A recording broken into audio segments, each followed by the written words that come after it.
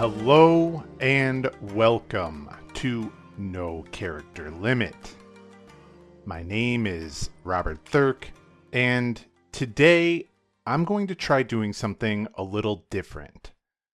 I'm going to make a bonus episode out of some of the feedback that I've received and some updates related to God and the Frontier that I wanted to share.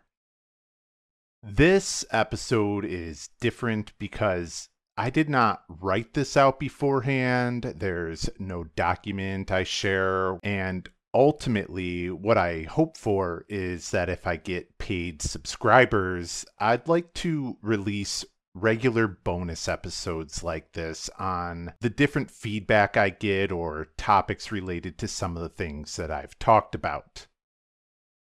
Completing God and the Frontier was a big milestone for me, and it has been hard to get the word out to people who enjoy this long-form, research-based work. And I'm hoping that whether you're listening to this as the episode comes out or a year or two later, that you would consider supporting No Character Limit in any way that you can. There are a lot of different ways you can support No Character Limit, both financially as well as not. The easiest thing you can do is leave a rating or write a review, and the more ratings it gets, the more visible No Character Limit becomes. Also, any kind of feedback you'd like to share with me is a form of appreciation in itself. You can always email me at nocharacterlimit@protonmail.com. I also currently have a Mastodon and Reddit account for social media. I know those aren't the most popular platforms, but with all the different things going on with social media platforms like Twitter and Facebook, I'd rather not be a part of them. Even now, with what Reddit is going through with its API situation, that's made me have to look at that website a little differently as well. But most importantly, you can support No Character Limit by telling someone else about it who might appreciate it. That is the greatest compliment that I could receive. But there are also the financial ways that you can support as well, by a single donation if you want of any size that you choose. I have a couple of different options for that on the website, but as well as a monthly subscription. All that can be found on the No Character Limit main webpage. I just want to remind you all as listeners that those who provide any donation, even a single donation of $1, will receive a PDF copy of one of the writing pieces I've done of your choice. Currently, I've only shared my short piece, The Forging of Humanity, which is episode 2 on No Character Limit, and God and the Frontier, which was my 12-part series that I just finished. The PDF copies have a lot of pictures and images that I've collected that I really think add to the experience in a way that you can't really get by just listening to what I've written. And if you decide to donate monthly with a subscription, you'll be able to get to listen to new episodes earlier than what is publicly released to everyone else. And if you join the largest subscription amount, I'd like to create more exclusive bonus episodes just like this one to those members. So, in a way, this episode is a teaser for what you'd get more regularly if you join the No Character Limit monthly subscription. Regardless of whether you like, rate, review, subscribe, donate, or even just listen, I appreciate that you've chosen to give your time to listening to my work. Before I get into this bonus episode, I want to let you know that my next book that I'm going to release on No Character Limit is coming very shortly, and I'm currently working on getting the episodes up on my site right now. It's going to be a long one, even longer than God in the Frontier, but I also think many of the episodes can stand alone as well. I try to find natural stopping points so that each episode can stand alone, but when looking at all the episodes together, it comes to tell something even greater. If you do subscribe, you'll be able to get access to this new series sooner than what my release schedule will be. Even more, I'm also working on a couple of different works that I want to release on No Character Limit after my next book. But they are going to take some time to research and write. And I share all this because I want you to know that there is a lot more content coming. And if there is any way that you can help support No Character Limit, it will help get the work done faster and better for not only more episodes in the future, but hopefully more frequent releases as well. But for now, please enjoy my first bonus episode, which is going to be reflection on feedback and subjects related to my book, God in the Frontier.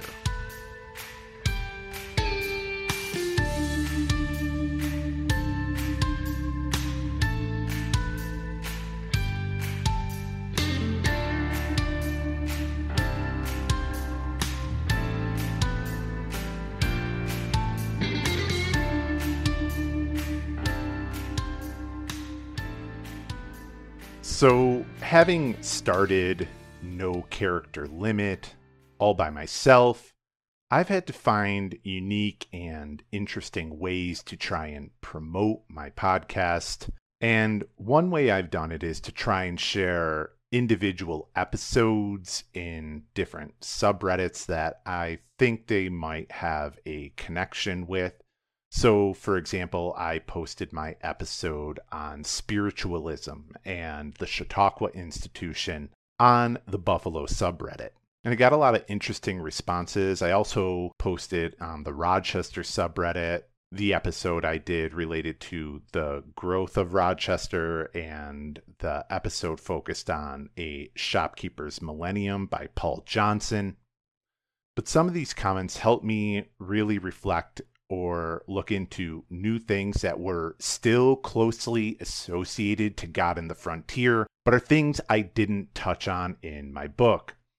And one of the most profound links that were shared in one of the comments was a documentary called Unseen Tears that I highly recommend anybody watch it. It's only about 20-something minutes long. And it was about the Thomas Indian School on the Cattaraugus Reservation, as well as another similar school in Ontario, Canada. This all relates to my episode related to how the United States started spanning westward, and how land speculators, as well as the United States government, worked together to take land away from the Native Americans, particularly in my series, The Haudenosaunee, and put them on reservations and actively worked to subvert any kind of treaties that they've made or annul them, while the United States government either didn't act to help the Native Americans or they worked against them. A lot of Native Americans then were disrupted, and some children were taken off of their reservation, or at least put into these boarding schools where eventually they had to stop learning how to speak their native language and try and do what they called kill the Indian and save the child. They essentially removed any kind of cultural connection to that child's past where they had grown up until that point and tried to Americanize them and acculturate them into the United States. The documentary Unseen Tears is very powerful because they actually interview older adults who once attended the Thomas Indian School, which was originally called the Thomas Asylum for Orphaned and Destitute Indian Children when it opened up in the mid-19th century. The state would essentially determine what would happen to children of parents they deemed unfit to raise them.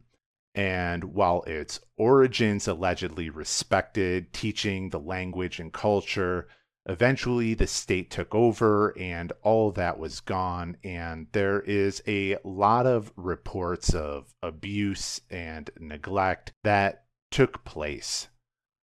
Although the documentary is really good, it definitely is emotional because of the things you hear about what happened to them while at the school. But they end the documentary in a way that I thought was really hopeful and inspiring. They interview one man named Elliot Tallchief, who really takes his time to articulate his thoughts on the question of what a government apology would do. And Tallchief says this, quote, "So it'd take a long time to undo, and I can't say that it would ever happen, because to heal the apology from the government that allowed this to happen, I would say that it would never apologize. And what good would a hollow apology be? That's how I look at it. For an apology would have to be sincere. And how could it be sincere if it came from a guy that never went through the experience or was the one behind it? It was before their time that it started. So how could they be apologetic towards what they did to us?" End quote. And the beautiful thing about the documentary is that they have his daughter there with him, and she says, quote, "Hearing what he suffered through was a tough pill to swallow. I mean, he was a 5-year-old boy, a little boy. Imagine your 5-year-old being taken away from you, or you at 5 years old being taken away from your mother. I mean, how would you feel? I couldn't imagine being taken away from my mom and dad at 5 years old." End quote. But as they pull the camera away and you see the daughter sitting next to her father, Elliot Tallchief says, "I would have never let it happen. I would have fought." This documentary, which was done by Ron Douglas, reminds me a lot of the recent Supreme Court ruling about the Indian Child Welfare Act, where Congress attempted to right the sort of wrongs that took place, like at the Thomas Indian School, where children were taken away not just from their parents, but from their culture, and made to feel ashamed for being who they were and where they came from. The couple who was trying to upend the Indian Child Welfare Act was not Native, but they wanted to have full adoption of 2 Native children because they ended up loving them very much and helping raise them. But it was the Indian Child Welfare Act that got in the way for them. And while it has been an impediment or hurdle for them, the idea that Native Americans shouldn't first have the ability to consider extended family or even other people within their tribal culture, adopt them so that they could remain within the culture that they came from, for the sake of a pair of white parents to be able to more easily adopt children that they would like to adopt, would have been the wrong move for the Supreme Court to make. However, the majority ruled in favor of the Indian Child Welfare Act, and from what I could see on Native American forums, this was celebrated. I also share a lot of good resources all throughout this episode, but there is a book by Keith Burek called the Thomas Indian School and the Irredeemable Children of New York. There's also some primary resources in the show notes that include pictures of Thomas Indian School as well as some documents. And the person who shared this documentary, they also suggested to check out Gunundugan, the only New York State Native American historic site which preserves one of the largest Seneca villages and demonstrates Seneca culture. They also suggested to attend Treaty Day, which is open to the public and is commemorated by the Haudenosaunee every year. Something else that I wanted to share as a part of this bonus episode are the religious group known as the Shakers, which I kept out of God in the Frontier because it was getting a little long, and the Shakers technically were in multiple states, but they are worth mentioning due to the similarities they have to other groups, particularly the Oneida community or Mormonism. I actually went out to Albany last summer and visited the Watervliet site, which is called the first Shaker settlement in America. The Shakers are a different organization than the Quakers, but both got their names from the way that people moved their bodies when they felt that they were caught up in the Holy Spirit. And in the 19th century, this was common regardless of your faith. Even staunch conservative Calvinists would begin to often lose control of their body when they felt the Holy Spirit take hold of them, just as it did to Charles Grandison Finney. The Shakers really put a big emphasis on community and coming together. When I went to the Watervliet site, I saw the communal house where they all came together and danced in this big room. And if you see pictures and drawings of what the Shakers dancing was like, there is a lot of spinning that is going around, and you could understand how somebody could almost come out of their body. They're being physically exerted. They're going around in circles. They're holding hands. They're in a large group. And this was the way for them to bring about the Holy Spirit for the whole group and to kind of get a little bit of a high going while celebrating God.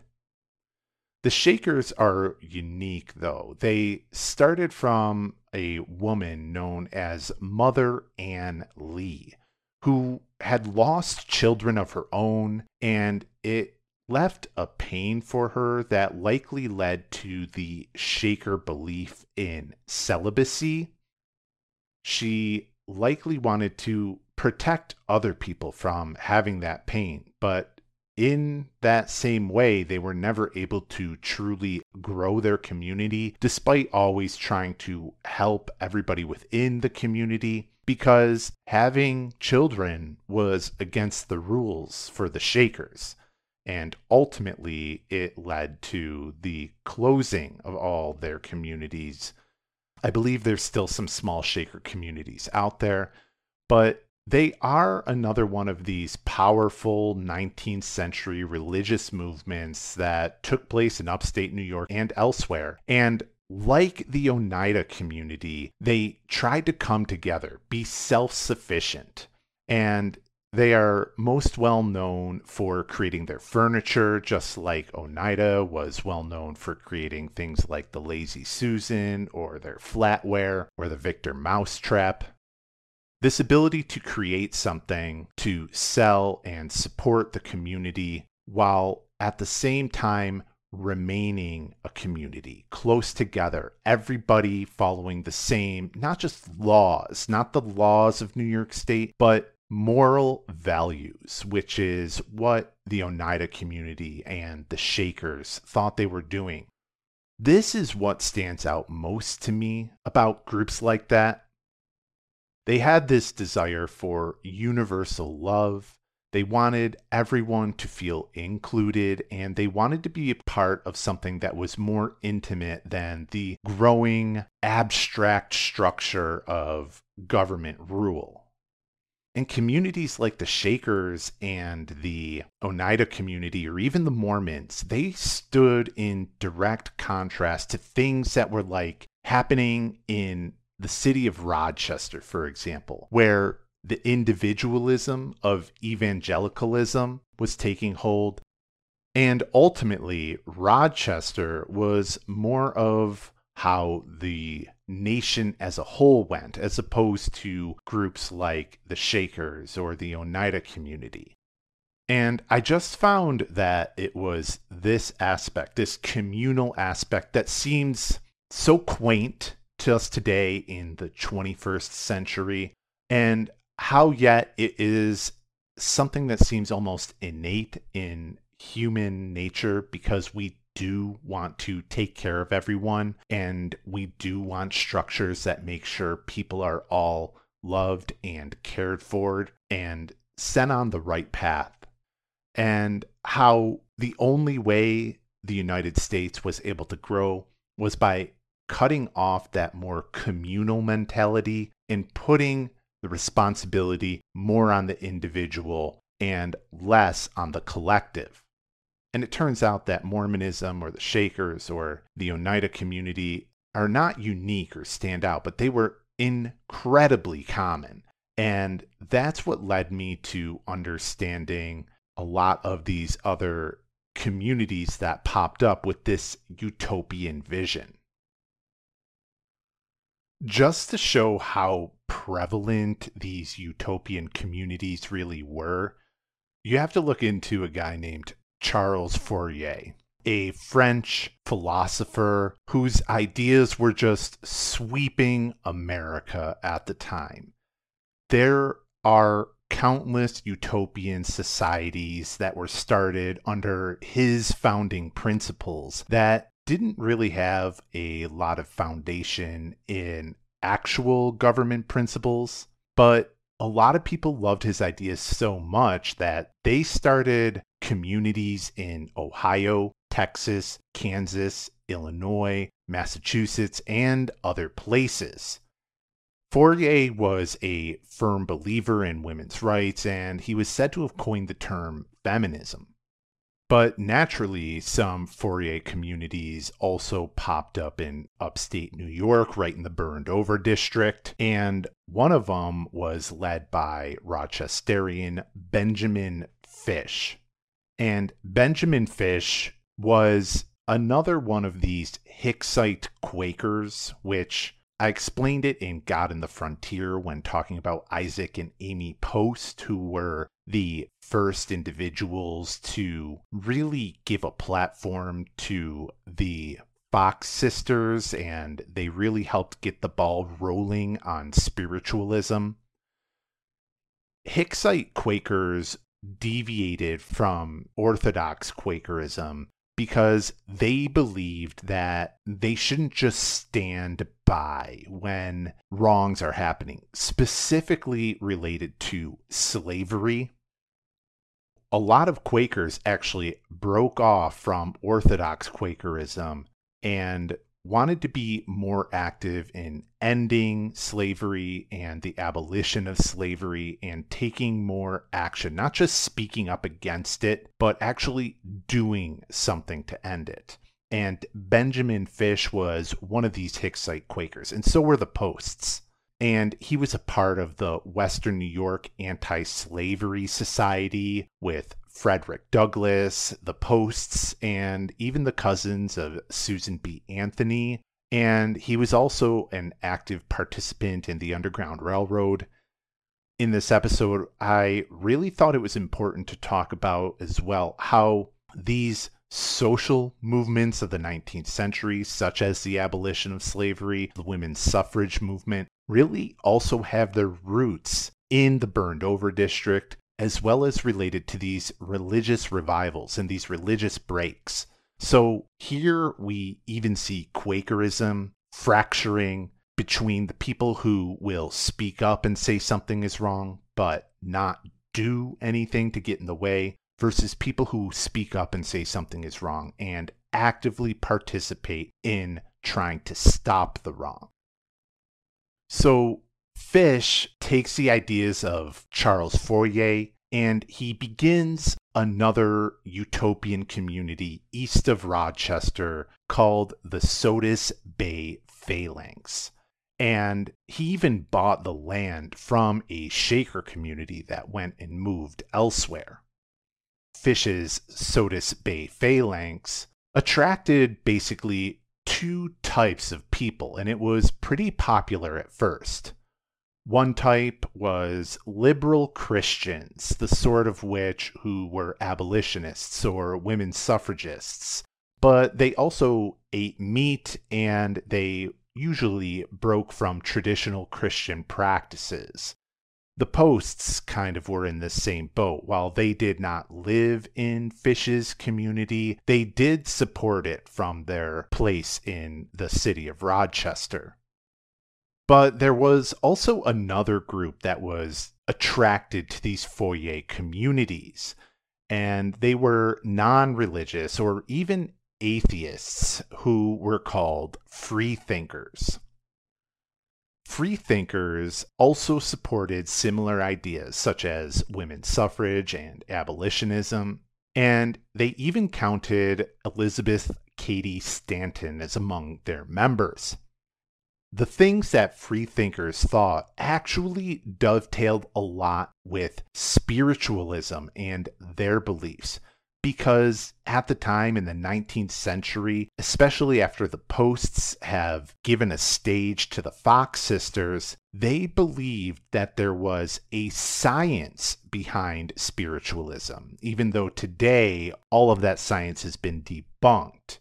But at the time, organizations like the Society for Psychical Research were developed, and they were meant to do just that. Study spiritualism in a scientific way, and many scientists of the time were supportive that spiritualism was a true scientific phenomenon.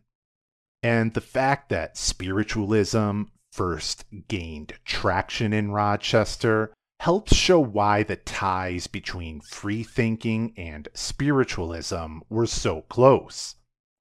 You can almost imagine the discussions on the metaphysical in 19th century upstate New York homes, where the likes of Quakers, Methodists, and freethinkers all mixed their ideas together with a rugged individualism that came with the frontier lifestyle, where the freedom to form your own beliefs without tradition was made possible because they have cut ties with their lives back east or across the Atlantic Ocean. So in Fish's Sodus Bay Phalanx community, unfortunately, just like in most Fourier communities, things began to break down relatively quickly. One of the problems that happened was that freethinkers usually were vegetarians, while the liberal Christians were meat eaters. So what they were going to eat or grow or take care of constantly was a point of argument for them. And then there was the ever divisive issue of working on the Sabbath, which land speculator Josiah Bissell in Rochester worked so hard against and continually lost. Those who were not devout Christians wanted to work on Sundays, and they wanted to continue with their business. In Fish's community, devout Christians were making formal complaints against freethinkers who were working on Sunday, and it caused people who allied with both sides to leave the community. On top of that, many people didn't have the necessary skills to make the community successful. So even though a lot of people were initially attracted, there was not enough skills to keep the community running and growing, which makes other communities like the Shakers or the Oneida community or the Mormons all that more impressive. It only took about 2 years for Benjamin Fish's Fourier community to fail.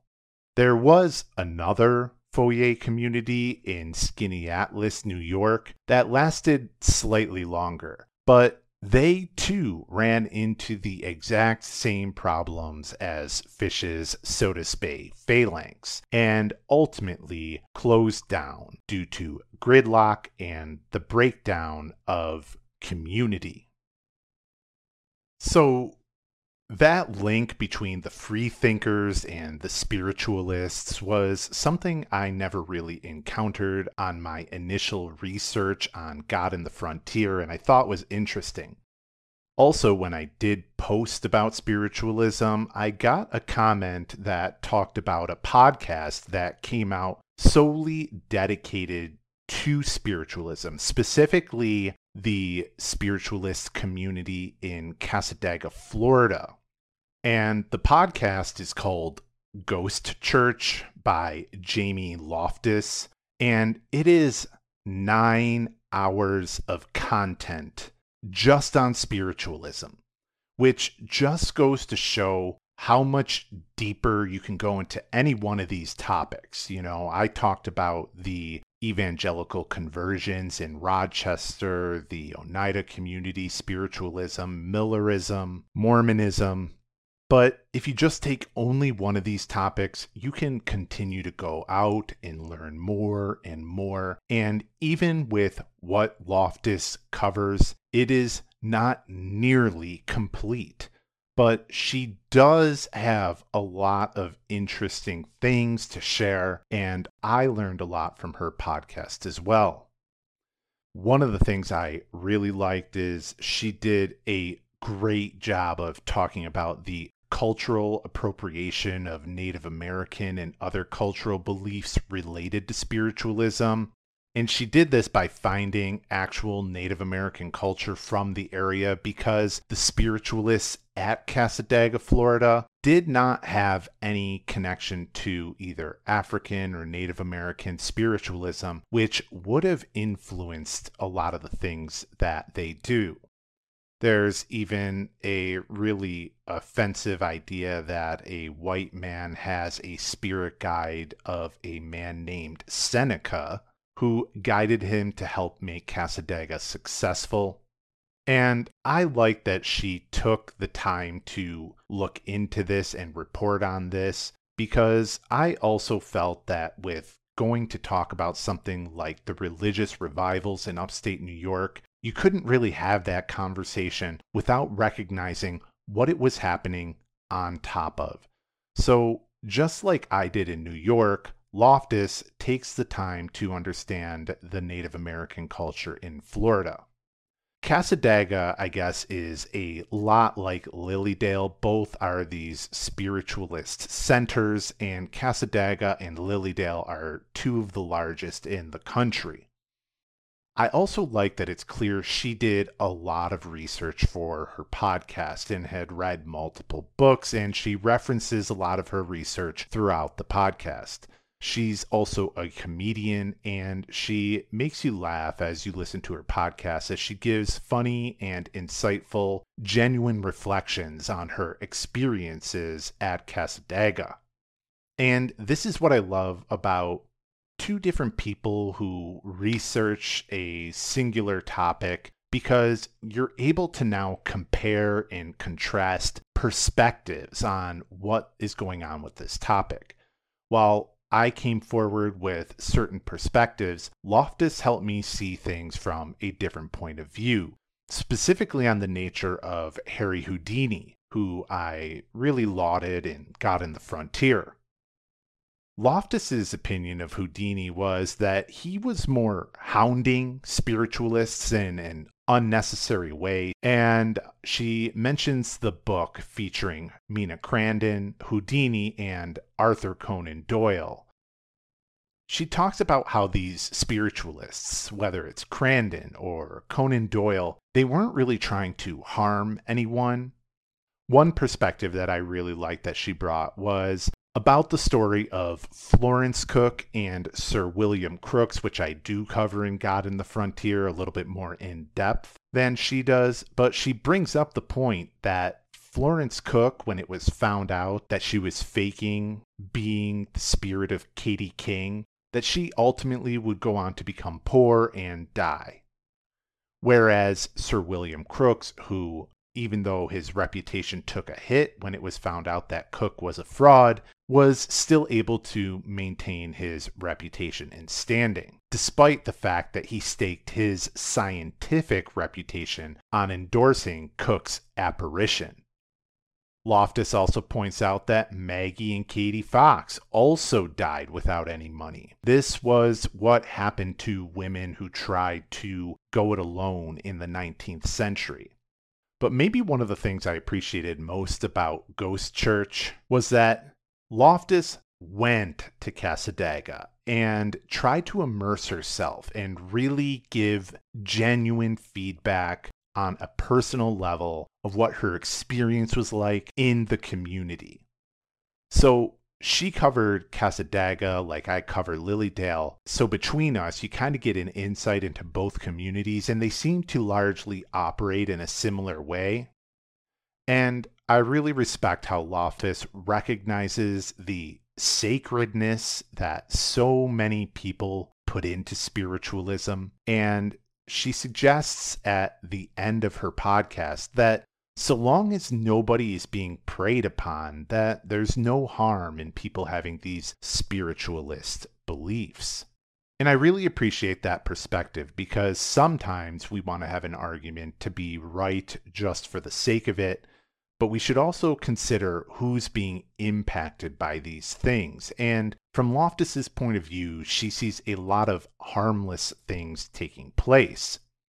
Another thing about Ghost Church is that Loftus goes into the story of the Fox sisters, just like I do, and really our stories mirror each other very well. So I felt like I did a good job sharing the Fox sister story because a lot of it matched. But I also learned a few more things about the Fox sisters by listening to her podcast, more about Mina Crandon and what Houdini subjected her to in order to prove that she was a spiritualist and not a fraud.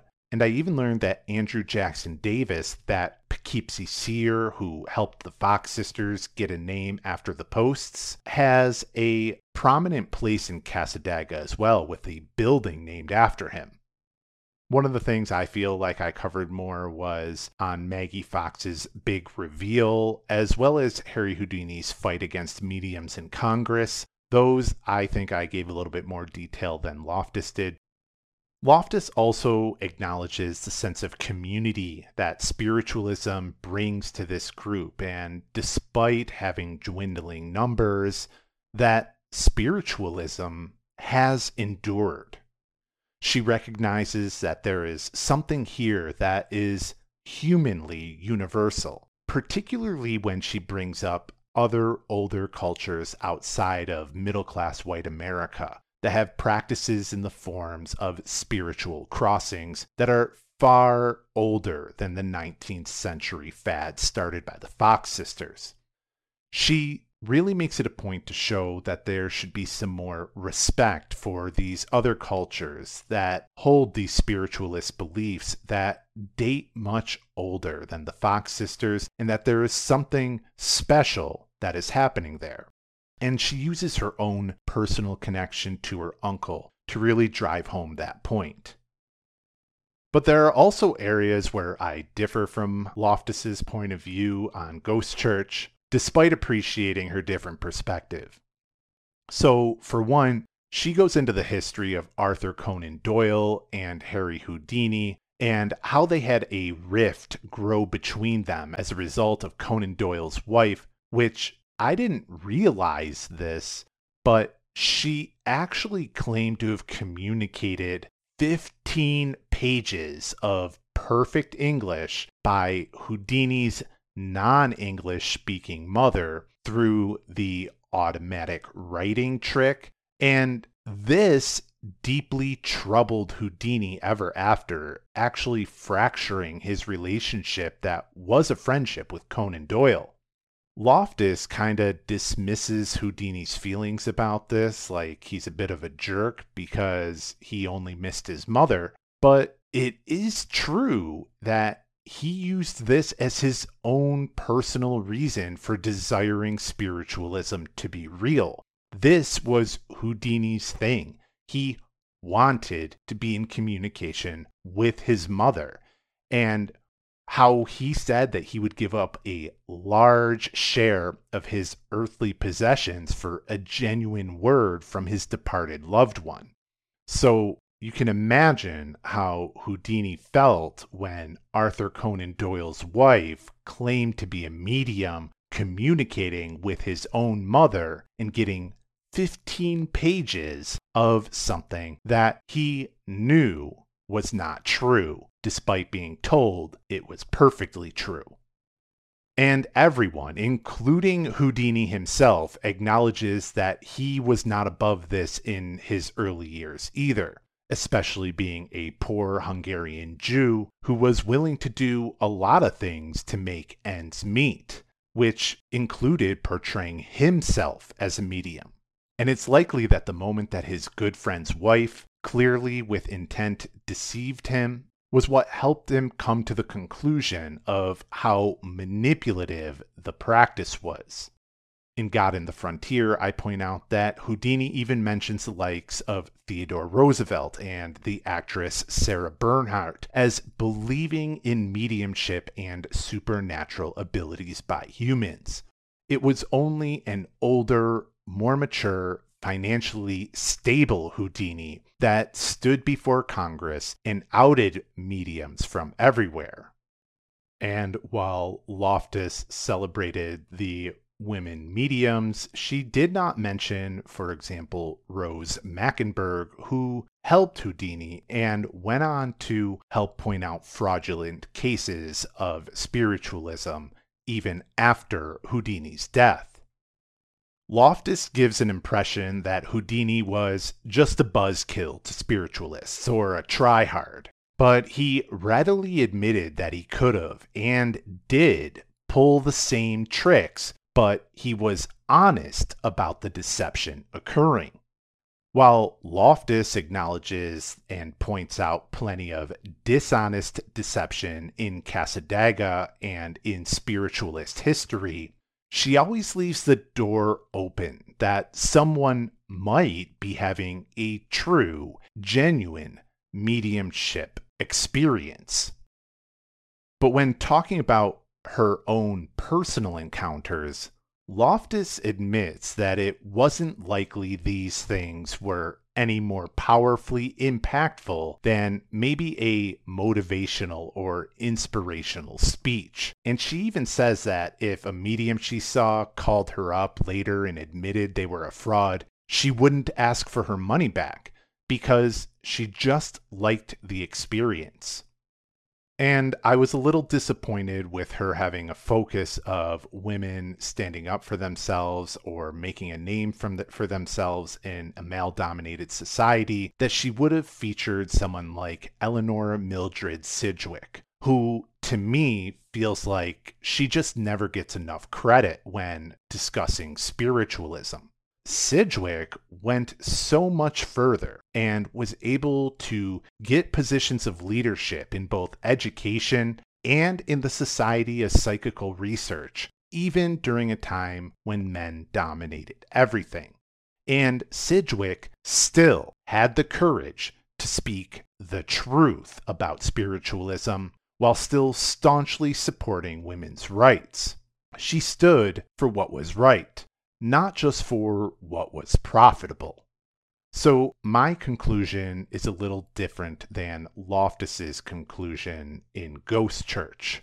While she feels that there's not too much harm going on, despite the cultural appropriation of Native American beliefs and despite the common practice of deception, I instead then move into my next chapter, which was dedicated to the Chautauqua Institution, which I feel is a much better communal model than something like Lilydale or Cassadaga. But I think it was an excellent podcast overall. I would definitely recommend it to anyone who is interested in spiritualism, and I love that there's a couple of different perspectives that we come at it from. I still remain really impressed with the Chautauqua Institution overall, and having watched and learned a little bit more about it since releasing God in the Frontier, it just has a lot of good, strong foundational principles for anybody and their moral beliefs. The founders, Miller and Vincent, they believed that if democracy was going to succeed, that they had to have an educated electorate, and they also believed that the church had some responsibility in that, which is not something I feel like I see as much today. And Chautauqua is just a really unique place. It is a very natural setting because if you go out to Chautauqua, you are not really close to very much anywhere. There is still a lot of undeveloped areas around the Chautauqua Institution and Lilydale for that matter. The closest city is Buffalo, and that's still quite a drive away. And so it reflects the frontier very similar to how it was in the 19th century as well. And they really focus on a spirit of fellowship, not just religious fellowship, but of the human mind. And they do a really interesting job of balancing a lack of change, such as old traditional styled homes, slowing down of life, such as putting limits on where cars can go, or even having things like a paperboy calling out and selling a newspaper on the grounds, while they balance that with a constantly changing program of ideas, lectures, acting, singing, music, art. It's really a place that you can go and expand your mind without the typical limitations that you today often run into with religion. Usually, at some point in a lot of different religions, there's a place where exploring a certain topic becomes off limits or wrong. But in the Chautauqua Institution, they really talk about a wide variety of topics, and they bring in such important and powerful people, regardless of belief and background. For example, in a documentary on the Chautauqua Institution, they have the Supreme Court Justice Sandra Day O'Connor talk about how it's an honor to be asked to speak at the morning lecture. And even the way that they do their lectures is interesting. They have big centralized lectures, but they also have medium-sized and small lectures where the lecturer is even able to interact with the audience. To me, there are so many good foundational principles in the Chautauqua Institution that even though it's maybe not as diverse as it could be, it's a model that I really can't find an equal to anywhere else. And just due to its proximity to Lilydale, only 20 miles away, I can't help but compare how the two communities go about working with the people who come and visit them. I feel like you just come away with a much richer experience in the Chautauqua Institution, whereas at Lilydale, there's a lot of smoke and mirrors and not really knowing what's true and what's not. Also, when I was sharing God in the Frontier, somebody was hoping that I would talk about Benjamin Titus Roberts and his wife and the start of the Free Methodist Church. Now, Methodism was born out of Anglicanism back in England, and they had a very centralized form of authority in England as well as the East Coast of North America. But as the United States pushed out westward, they would be some of the first to get some preachers to go into a brand new community, and Methodist churches were some of the first churches to grow in the frontier in the United States, which is why they became the most popular religion of the frontier by the middle of the 19th century, especially in the burned over district, and especially in Rochester, which embraced the evangelical spirit over Calvinism. The looser structure of Methodism that didn't just happen only on Sundays, but could happen any time during the week, appealed to the loose structure of the American Western frontier. But Free Methodism was an offshoot of the Methodist Episcopal Church, and Benjamin Titus Roberts really started to speak up about some of the problems that he was seeing with Methodism as he traveled around Western New York preaching the religion. He was critical of his church because he wanted to ensure pews were free to all worshipers, because in order to worship, they had to pay, and he wanted to reform Methodism rather than start a new religion because he didn't want to contribute to extremism. Whereas you see places like Mormonism or the Oneida community try and start a brand new religion, Roberts tried to toe the line of reforming Methodism without breaking from it.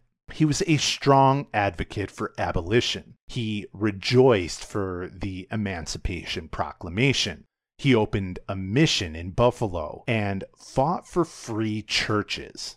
He forbid members to own other humans, and at least one slave-owning member freed his slave as a result. In the 1860s, after the North won the Civil War, they called for the amendment of the Constitution to include civil rights. And by the 1890s, he called for women to be preachers before it was allowed.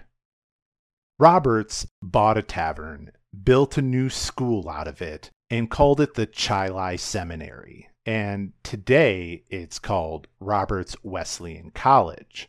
He ran an evangelical magazine called The Earnest Christian, and he spoke out against secret orders that were happening around the year 1850, which I'll get into a little bit more deeply. This is not the anti-Masonic movement that I talked about in God and the Frontier, but there was another time where secret orders and oaths started to become a thing again in around 1850, and Roberts said that oath-bound secrecies can lead to evil, and he held that position despite the popularity for it. In a lot of ways, Free Methodism embraced the spirit of the more radical frontier Christianity that was found in the burned over district of upstate New York, and even is still pretty liberal for Christianity today.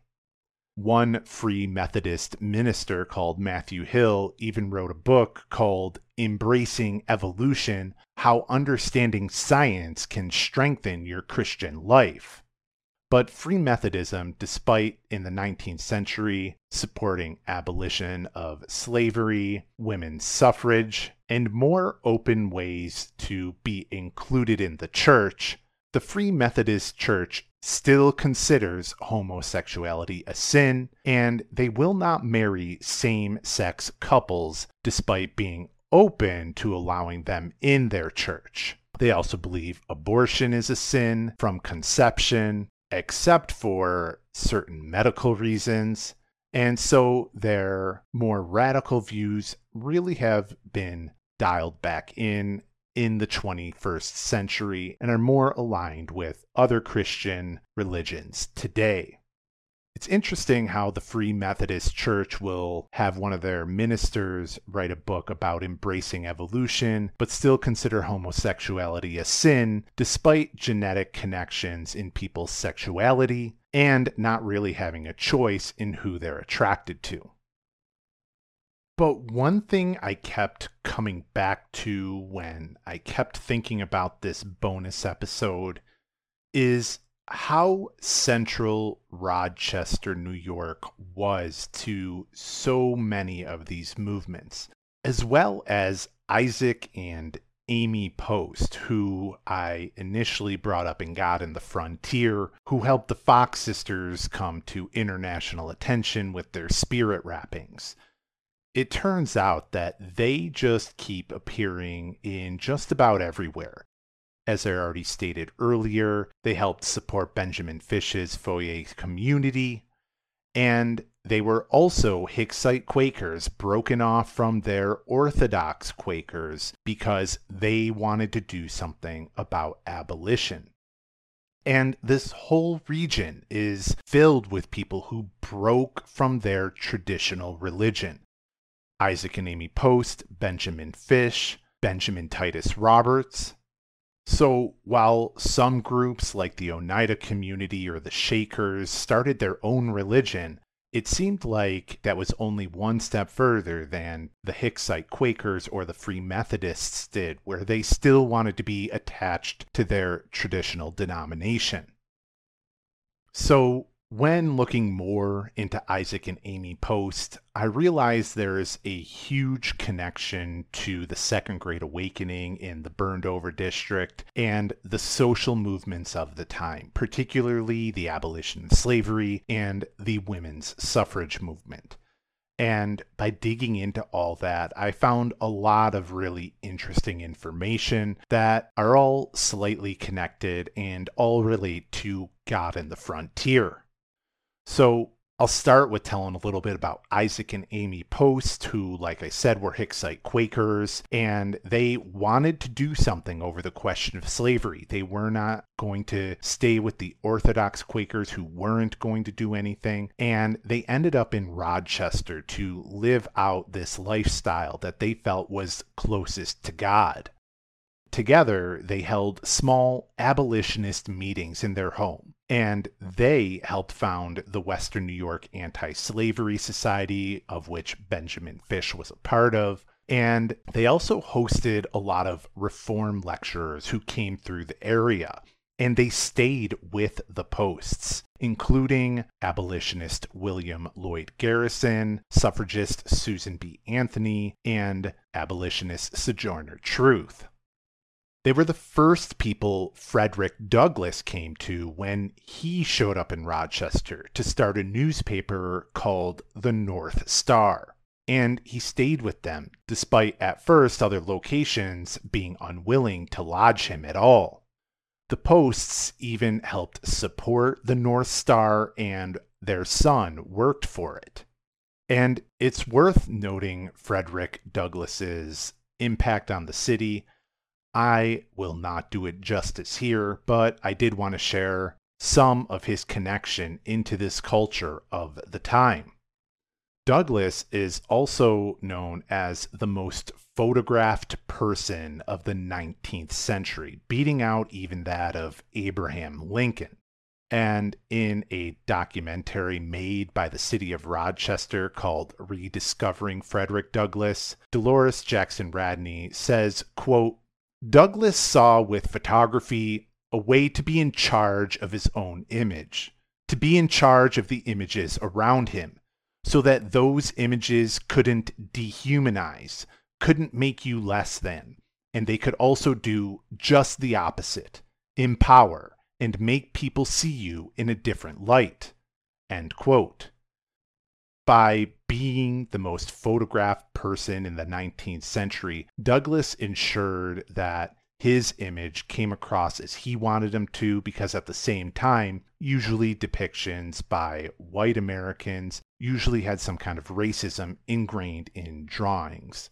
In this way, Douglass made sure that people saw him as he wanted to be seen, typically with a serious or stern look on his face, because what he stood for was very important. Douglass lived in Rochester for 25 years, and he published the North Star with another influential black leader, Martin Delany.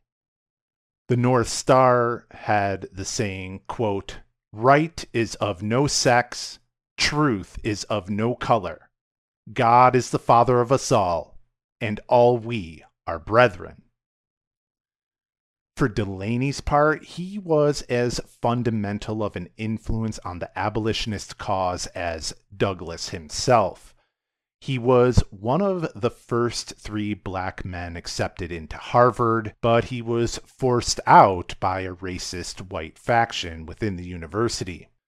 Delany also is considered the father of Black nationalism, and he was one of the earliest supporters of the Back to Africa movement, and even personally went to Liberia and Nigeria to establish treaties with local chieftains to help make the movement possible. Delany came back, however, with a personal invitation from Abraham Lincoln, and he served in the Civil War as the first field officer of African descent in American history. Frederick Douglass said of Delany, quote, "I thank God for making me a man, but Delany thanks him for making him a black man." End quote. Delany also, surprisingly, was a Freemason, and he was a part of the oldest African American Masonic organization. So, Frederick Douglass and the Posts worked together to hide runaway slaves as a part of the Underground Railroad, where the Posts would hide as many as a dozen runaway slaves at once. In an obituary of Amy Post, it was said that she never turned anyone away and always provided them with material goods and a safe place to stay. But this wasn't something that Frederick Douglass and the Posts and Benjamin Fish only did when it was easy. They also did it when it was hard, particularly when the Fugitive Slave Act was enacted. And in order to really help understand the situation in the middle of the 19th century, I ended up diving into a little bit more on Thurlow Weed, who I talked only briefly about in God and the Frontier. He was a huge supporter of the Brown faction in Rochester that was, if you remember from the podcast, initially split between Colonel Nathaniel Rochester and the Brown family. But he must have been liked enough by both factions to be sent to Albany because he helped ensure the city of Rochester in getting its first bank. And Weed was one of the biggest advocates of the anti-Masonic movement, despite initially being the one who declined to publish William Morgan's book, and then went on to the Batavia printer where he ended up disappearing. Weed only actually involved himself in the anti-Masonic movement after Morgan's disappearance, and it's probably fair to say that he was the primary reason why the anti-Masonic movement grew so big. Weed was a printer who used his newspaper to blame Morgan's disappearance on the Bucktail Republicans and the Rochester Klan because they were all Freemasons. And it was actually Thurlow Weed with a young Henry B. Stanton, Elizabeth Cady Stanton's husband, who saved the rowdy working class theater that the wealthy of Rochester abhorred by throwing a special performance there. Weed was actually heavily invested because he personally owned stock in the theater. So Weed was involved in a lot of the early divisions in Rochester. But as the leaders of Rochester mended their differences in the wake of the Finney Revival, Weed became a Whig, as many of the other Rochester elite did as well. And Weed remained firm to the cause of abolitionism, and ultimately moved to Albany. But he also learned from the failure of the anti-Masonic Party that he was foundational in starting, and realizing that only having the single issue of being anti-Masonic ultimately divided the party and made it unable to truly gain traction as an important party in the United States. So this time, Weed was fundamental in ensuring that the Whigs stood for a wide range of issues and did not make abolitionism their only cause. Weed was a hugely influential part of the Whig movement, and one of the most outspoken white abolitionists in the country. But not all Whigs were so staunchly abolitionist. For example, Buffalo's Millard Fillmore was a Whig, but he was willing to be more accommodating to the pro-slavery causes in order to preserve the Union of the United States. And it led to a rift between Weed, now based out of Albany, and Fillmore, who is based out of Western New York. But it was Weed who was far more influential than Fillmore. And when Fillmore was added to the presidential ticket of Zachary Taylor as his vice president, Fillmore knew that in order to win, they needed Weed's support. Fillmore was able to get Congressman Abraham Lincoln to travel to New York to personally convince Weed to support the Taylor-Fillmore ticket, despite Taylor being a slave owner himself. But Lincoln succeeded and convinced Weed to support Taylor and Fillmore. But Weed remained skeptical of Fillmore, and so in addition to supporting Taylor and Fillmore, he also helped his friend William Seward win a position as senator in order to balance out the federal appointments that were going to occur in New York State. Weed was powerful enough to have this kind of influence both statewide and nationally. William Seward was the one who would ultimately go on to purchase Alaska for the United States, but it's clear that a lot of Seward's opinions were driven by Weed, and why Weed and Seward were often considered kind of a unit together. Weed was so powerful that Fillmore agreed to consult on federal appointments with Seward at Weed's home in Albany. And almost immediately, Fillmore realized that his more conservative appointments were not going to fly in Weed's New York, and Fillmore became embittered against him as Weed continued to manipulate the government in favor of his more radical abolitionist views. When Fillmore tried to buy Weed's newspaper at the threat of opening a competing one, Weed refused, and Fillmore then went on to help fund a competing newspaper. When Fillmore tried to create a more conservative Whig party in New York, Weed blocked his efforts. Having always worked closely with Weed, Seward became the most vocal abolitionist voice in Congress, all to the chagrin of Fillmore's more conservative Whig faction. Fillmore presided over Congress as they fought relentlessly over slavery and how new states should be admitted to the Union. And in an odd twist, it turned out that Zachary Taylor, the slave-owning Southerner, was far more sympathetic to the anti-slavery cause than his Southern supporters thought. And he suggested that each new state should get to choose whether they were free or slave on their own, which upset Southerners and pushed them away from the Whig Party. So the president, a Southern slave owner, was sympathetic to abolitionist causes to the point that abolitionist Whigs like Thurlow Weed elected him to president.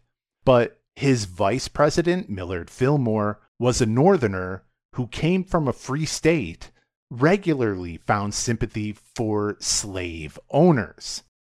And so when Zachary Taylor died only a year into his term, it was now up to Millard Fillmore, as President of the United States, to mend the break with the Southern Whigs and stop the United States from spiraling into a civil war. Zachary Taylor was a war hero, and Fillmore was just a frontier politician from New York. So Fillmore now had to prove himself strong enough to keep the nation together.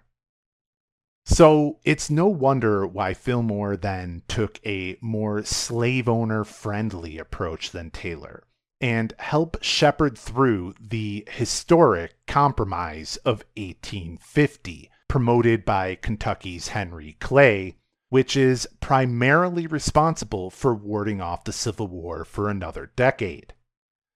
It permitted California to enter the Union as a free state and outlawed the slave trade, but it came at a steep price for the abolitionists. Washington, D.C. was to permit slavery, but even worse was the Fugitive Slave Act of 1850. The Fugitive Slave Act compelled federal law enforcement to deputize civilians, even in the North, to assist in the capture and return of runaway slaves, effectively giving Southern slave-owning states rights over Northern states, regardless of state law permitting them to be free. The captured black person would get no trial, and steep punishments were to be extolled to any citizen who was against the law. So, when compared to the abolition of the international slave trade in America, it was true that abolitionists won that under the Fillmore presidency, but it was also clear that the slave owners got the better deal under Fillmore. With over 3 million slaves in the United States in 1850, slave owners would just breed their own slaves in-house in America. There is already no more need to get more from Africa. So the Compromise of 1850 then came at the cost of the Whig political party, as slowly they began to devolve into pro-compromise and anti-compromise factions, pitting the likes of Weed-allied Seward against the likes of Fillmore-allied Daniel Webster, one of the most prominent politicians of the era and Fillmore's Secretary of State. Despite being from Massachusetts and against slavery, claiming that it should forever and ever be deplored, Daniel Webster called for all Americans to abide by the Constitution and accept the Compromise of 1850, going as far as to call anyone refusing to help enforce it a traitor, guilty of, quote, treason, treason, treason, and nothing else, end quote. So it was at this point upstate New York was fuming over the Fugitive Slave Act, and months before it was enacted, a group of 2,000 individuals came together just outside of Syracuse and held a fugitive slave law convention in Cazenovia, funded by the wealthy radical abolitionist Gerrit Smith. Gerrit Smith is an interesting character on his own and another big player in the New York State abolitionist and women's suffragist movements. But it's also important to note that Gerrit Smith was a millionaire because he was in the land speculating business and was able to snap up a lot of New York State land for cheap after being taken from the Haudenosaunee. At this fugitive slave law convention in Cazenovia, there is a famous picture where Frederick Douglass, as well as several other prominent people at the convention, are together. The convention was attended by almost 50 runaway slaves, the most famous of which were the Edmondson sisters, and also in attendance were Isaac and Amy Post, of course. But it was now this sort of gathering with which Daniel Webster called treasonous, and he did this while standing in Syracuse, one of the centers of the abolitionist movement. Only a few months after Webster left Syracuse promoting Fillmore's Compromise, A black cooper or barrel maker by the name of Jerry Henry found himself under an attempt of being apprehended while at his job. One reporter who witnessed the event saw Henry handcuffed run for his life between cords of wood that were stacked to be shipped along the Erie Canal, where he was then ultimately captured and beaten to the point of having his rib broken. And his captors then commandeered a passing wagon and brought him to prison, waiting to take him back to the South because he was an alleged runaway slave. The abolitionists of Syracuse came together, and they were led by an ex-slave named Samuel Ward, who Frederick Douglass called the ablest man the country has ever produced. Ward told the growing numbers, quote, "Fellow citizens, we are here in the most extraordinary circumstances. We are witnessing such a sight as, I pray, we may never look upon again. A man in chains, in Syracuse. They say he is a slave. What a term to apply to an American. How does this sound beneath the pole of liberty and the flag of freedom?" End quote. Ward went further. He went as far as to point out the crowd's responsibility for voting Taylor and thus Fillmore into office. It was even said that Gerrit Smith was in attendance as Ward worked up the crowd, and around midnight, over 2,000 individuals armed themselves and overpowered the guards at the prison and rescued Jerry Henry, who hid him away and tended to his wounds until they could secret him away to Canada. And therefore, after Ward's involvement in the rescue of Jerry Henry, he too had to escape to Canada. This was the acrimony between Weed-backed abolitionist Whigs and Fillmore-backed conservative Whigs, which left the party to hemorrhage seats, even in areas where they were popular. Even when Fillmore used restraint by making sure to only fill vacant federal appointments and not removing any of the Weed-backed appointments, his own conservative Whig allies found him soft, and Weed allies only saw their appointments slowly being replaced by Fillmore. As Fillmore's fated presidential term in office came to a close, Weed personally worked against him and got the Whig Party to nominate Old Fuss and Feathers military legend Winfield Scott, who would ultimately go on to lose against the Democrat Franklin Pierce for president. The Whigs would never recover from this infighting and never put another president in office again. The 1850s were dominated by Democratic presidents Pierce and Buchanan, who resolutely enforced the Fugitive Slave Act and were far more supportive of the Southern slave-owning causes, which continued to hold the Union together, while Northern abolitionists began to face national scrutiny under the Democrat regime. The passage of the Kansas-Nebraska Act was a new low for Northern abolitionists, and Southern Whigs supported it. It was clearly time for a new political strategy. As for Millard Fillmore and his conservative Whigs, he had already moved on to find support with the Know Nothing Party, also considered the first third party of the United States, as it garnered even more power than Weed's anti-Masonic party earlier that century. Initially called the American Party, the Know Nothing Party is remembered as a party focused on nativism, and they were distrustful of the torrent of immigrants coming from overseas from places like Ireland, Germany, and Italy.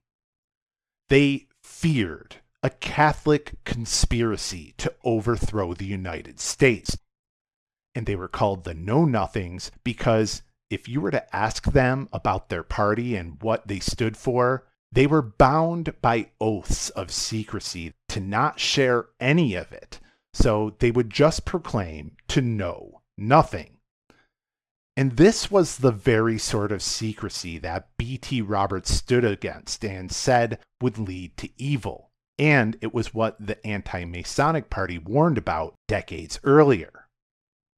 The party wasn't of Southern origin, though, but instead was born right out of New York City and was the result of a gang leader and a silversmith working together to stoke evangelical American-born fear of the other.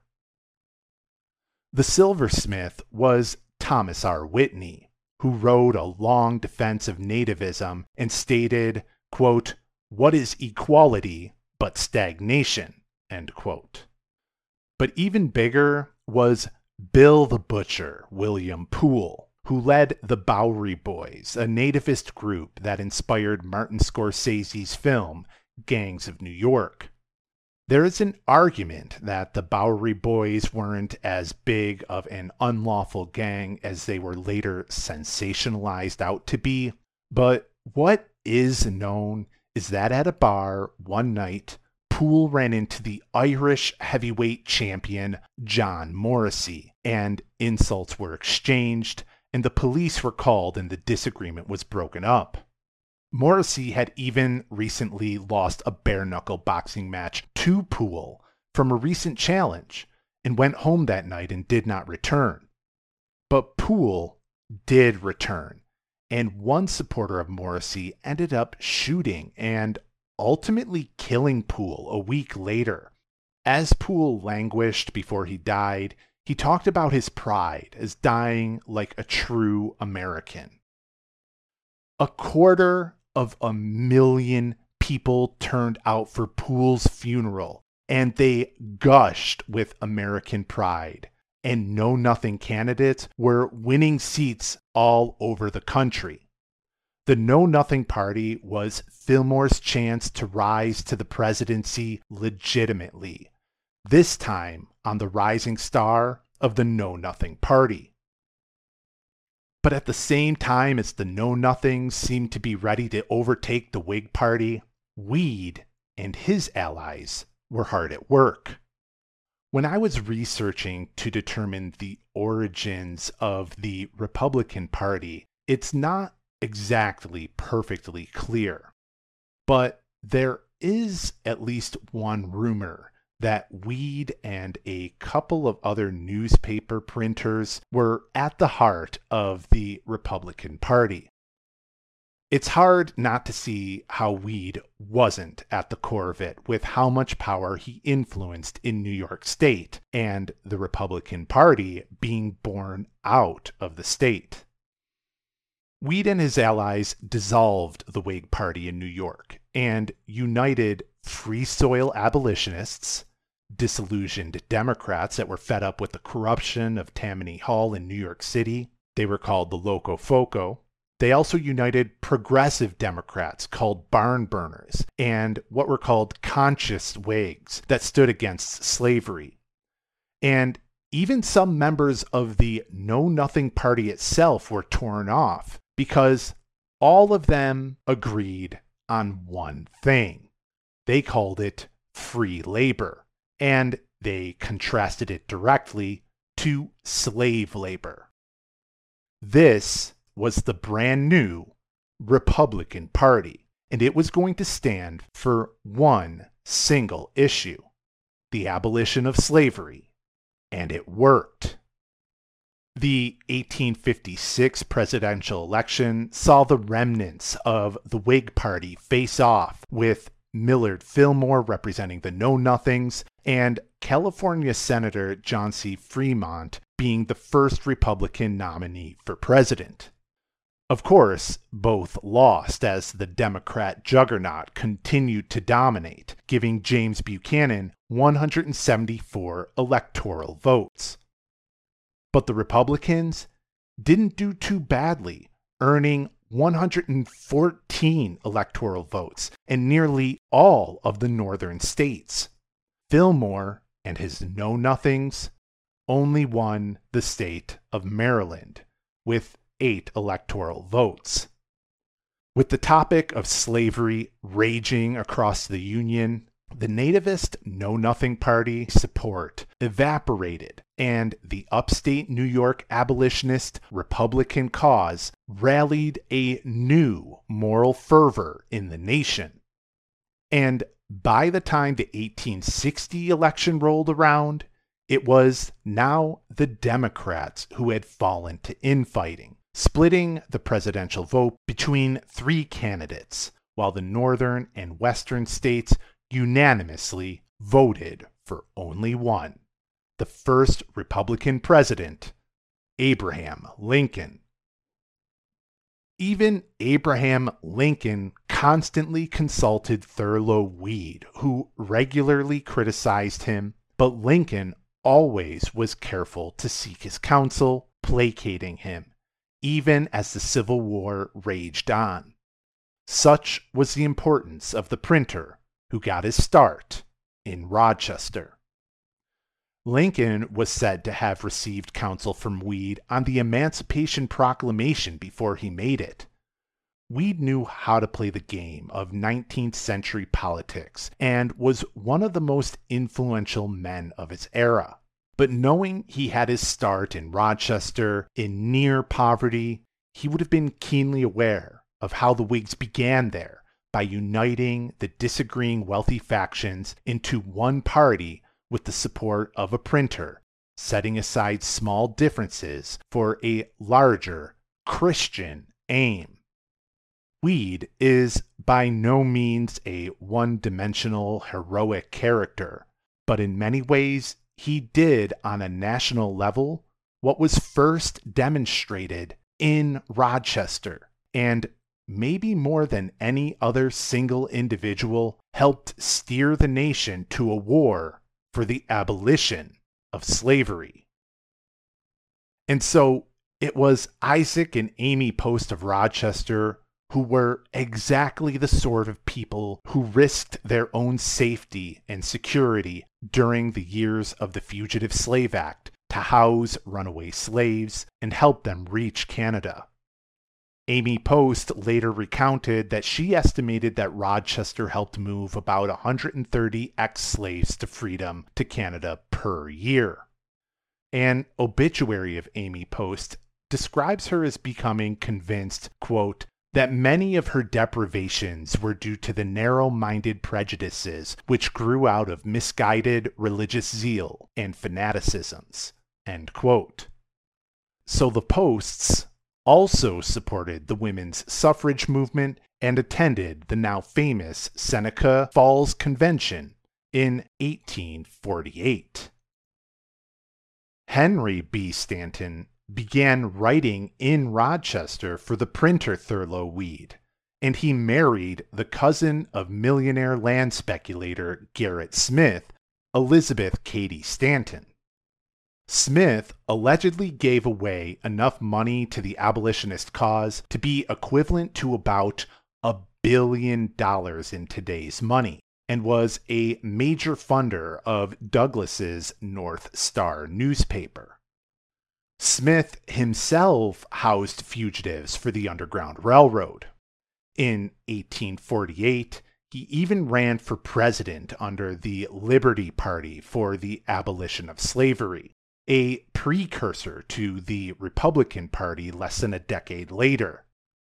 Smith was often conflicted because he did not believe in using violence to achieve his ends, but he realized that, at least on the topic of slavery, persuasion would not be enough to change the course of action. And he believed that there was no other way to end slavery than by funding a violent insurrection like he did with John Brown's raid on Harper's Ferry. One writer who worked for Frederick Douglass at the North Star claimed that he had allowed John Brown into Frederick Douglass's office one day and even overheard Douglass refuse to help him in the violent insurrection and advised Brown against it. Despite this, it was found out that Douglass had an association with Brown, and Douglass was also compelled to leave the country, just as Samuel Ward was, causing Douglass to leave Rochester for good. But ultimately, Douglass's body was brought back to Rochester and buried in the Mount Hope Cemetery there. So, Elizabeth Cady Stanton grew up in the burned-over district, married an abolitionist husband, and together they traveled as part of a larger group of 40 individuals to England, to the World Anti-Slavery Convention in London, where 8 women were then segregated from the men. When they demanded to be seated with the men as equal representatives, the embarrassed hosts of the Anti-Slavery Convention tried to use national tradition to mask their unequal treatment of women. Afterwards, Elizabeth Cady Stanton helped organize the Women's Rights Convention at Seneca Falls in 1848, and it would be no surprise then that it was done at a Wesleyan Methodist church, much like Benjamin Titus Roberts would have been a part of. About 300 women attended, as well as about 40 men, including Frederick Douglass, who reported on it in his North Star newspaper, while many other publications of the time refused. Other important women at the convention included Lucretia Mott and Amelia Bloomer, both of whom are critical to bringing equality for women both socially and politically. Susan B. Anthony, who was living in Rochester at the time and even had family members that attended the convention, regarded it at first with amusement. Anthony, like everyone else, was a moral crusader in the realm of temperance reform. But when she was told that the women were meant to listen and not speak at a temperance convention, she began to appreciate the cause and befriended Elizabeth Cady Stanton. Ultimately, Anthony would be imprisoned for voting in Rochester, becoming a celebrated hero for enduring prison for the cause of women's rights. Women would not have the rights they have today if it wasn't for the radical movements that were driven by faith in what was believed to be right by the evangelical New Yorkers. So when we consider all of these different things, whether it's the Fourier movement by Benjamin Fish, the abolitionist movement, the relationship of the Posts and Frederick Douglass, underneath the national politics of the time, Rochester and upstate New York was fundamental in driving the country through the 19th century and bringing us into the United States of America that we mostly know today, including the creation of the Republican Party. And today, we also see similar issues that were going on a decade or so before the Civil War, such as the rise in nativism and a lot of talk about what it means to be an American, but not a lot of inclusiveness to people who were not already in a privileged position in the United States. While today in the United States, we often still live under a lot of the ideals of the upstate New Yorkers in and around the burned over district, I also couldn't help but talk about a burned over district religion that now is stronger than ever in the 21st century. So I want to close out by talking a little bit more about Mormonism. I've noticed a couple of articles recently come out one of which was done by The Verge, and the difficulties that come with trying to leave the Mormon Church and a lot of the movements and issues around that. To me, I see a lot of echoes of these other 19th century religious movements in Mormonism. That communal attitude of the Shakers or the Oneida community or even the Foyer Utopias. Because in this Verge article, which is really well written, they describe the feeling of what it's like to be included in the church, those small moments where people make it a point to come and check on you, have a relationship with, spend time with you, and then suddenly when you decide to leave the church, they will still say hi to you, but the warmth that was there is now gone. The idea that there is an otherizing of people who leave the community. They go on to tell the story of an individual who decided to step back from the Mormon Church when he heard that bishops were allowed to conduct one-on-one interviews with minors about sexual matters. He was abused himself as a child, and he saw this as problematic. Also, if we compare it to the Catholic Church, which a lot of things about the Mormon structure is comparable to the Catholic Church, there is a lot of room to have abuse take place when you have these types of private meetings. They also go on to discuss how there are a lot more people interested in leaving Mormonism because of all the things that they find out about Mormonism. The article describes it as the internet or Google giving results that make Mormons question their beliefs. But the reality is that a lot of these things have always been true about Mormonism, but the LDS Church has really made an effort to hide the things that are very controversial and, like I've said in God and the Frontier, almost use lawyer-like precision to try and obfuscate everything.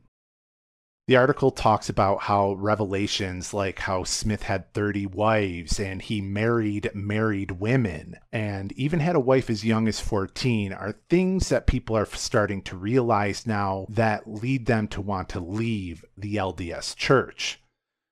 But the way that the Mormons often phrase it is that the search results aren't coming out in a way that paints them in a good light. But at the same time, it's not really Google search results or the internet that's the problem, but it is a lot of these foundational principles that Mormonism still holds that are turning people off because they often do disrespect other people, especially Native Americans, in their foundational practices of what Joseph Smith taught with the Book of Mormon. So couple this with the revelation that recently came out of a whistleblower who worked for a Mormon investment firm associated with the LDS Church. His name is David A. Nielsen, who previously managed the church's investment firm Ensign Peak Advisors for 9 years. He said that it was a clandestine hedge fund and that there is over $150 billion that the LDS Church is hoarding away. I mentioned this briefly before this revelation came out, and that it was known that the LDS Church was really accruing a large reserve of money.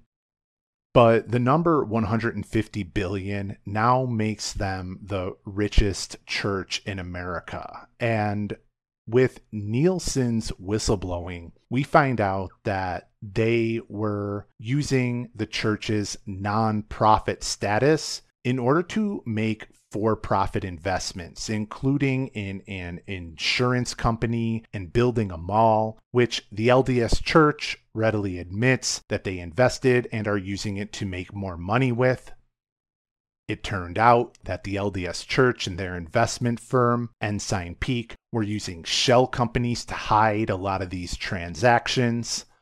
And in a 60 Minutes interview of the whistleblower and the LDS Church, the LDS Church holds, as usual, its cards close to its chest. And when the 60 Minutes interviewer talks about concerns about the secrecy of their organization, the LDS representative said that he preferred to use the term confidential, to which the interviewer replied, "What's the difference?" And the LDS representative said it was a matter of perspective.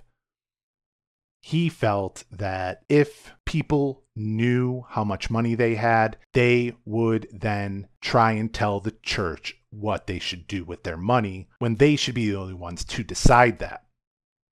The 60 Minutes expose interviewed a former IRS official named Phil Hackney, who said that it's likely that the IRS was not going to take any action against the LDS Church. He said, quote, "The political risk is so great that it comes with real danger. At the same time, there's a real risk to the rule of law if the IRS doesn't come in and enforce those rules." End quote. After having written God and the Frontier and learning about the rise of Mormonism and seeing where the LDS Church is today, where it's almost to the point of rivaling the Catholic Church in financial power, it makes me question what the purpose of holding vast sums of wealth within a religion is for.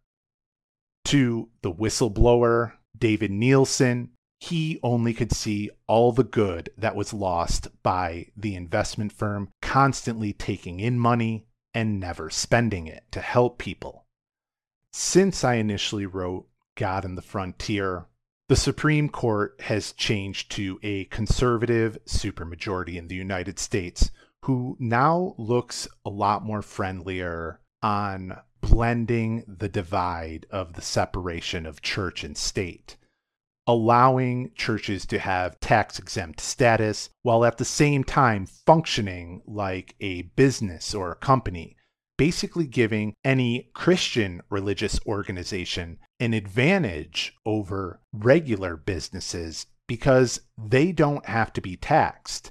And as we can see currently with the IRS's inaction to Nielsen's whistleblowing, it's unlikely that they will ever be held accountable even when they are doing something fraudulent.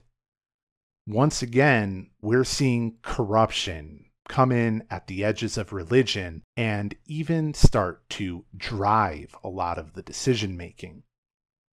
And it's not just in Mormonism. I used Mormonism as a mirror to all other religions. And I've also pointed out places and locations and people who didn't espouse those more corrupt methods, and that we have to be discerning enough, especially in the 21st century, to see when somebody who invokes religion is using it for a genuinely good cause or just using it to make some kind of profit. So this was my attempt at making a bonus episode.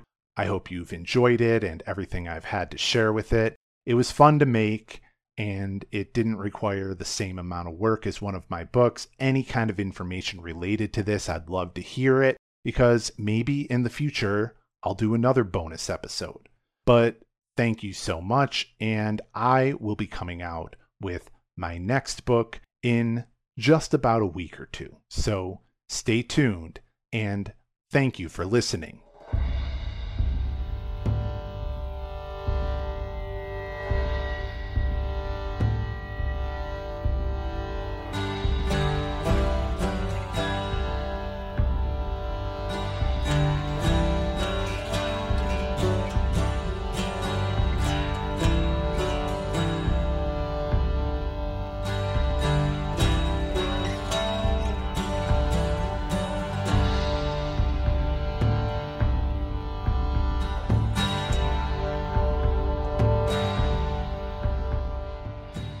Thank you for listening to this episode of No Character Limit.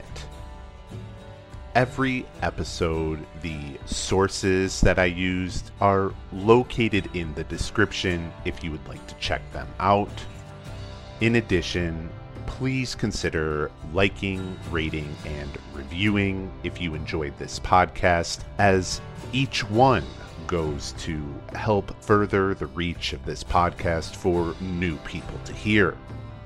Each episode requires hours in research, writing, recording, and editing. So if you feel that what you just heard is worth a donation of any size, please go to the description and follow the links for that. Each donation comes with a free PDF copy of a writing piece of your choice, no matter the size of your donation, and you get a lot of extra features with that, including a lot of the artwork and graphs and pictures, as well as the descriptions that I don't include in the podcast. If you would like updates for new episodes, you can follow No Character Limit at mastodon.world. And finally, if you have a question, comment, or even a correction, please feel free to reach out at nocharacterlimit@protonmail.com. Thank you again for listening.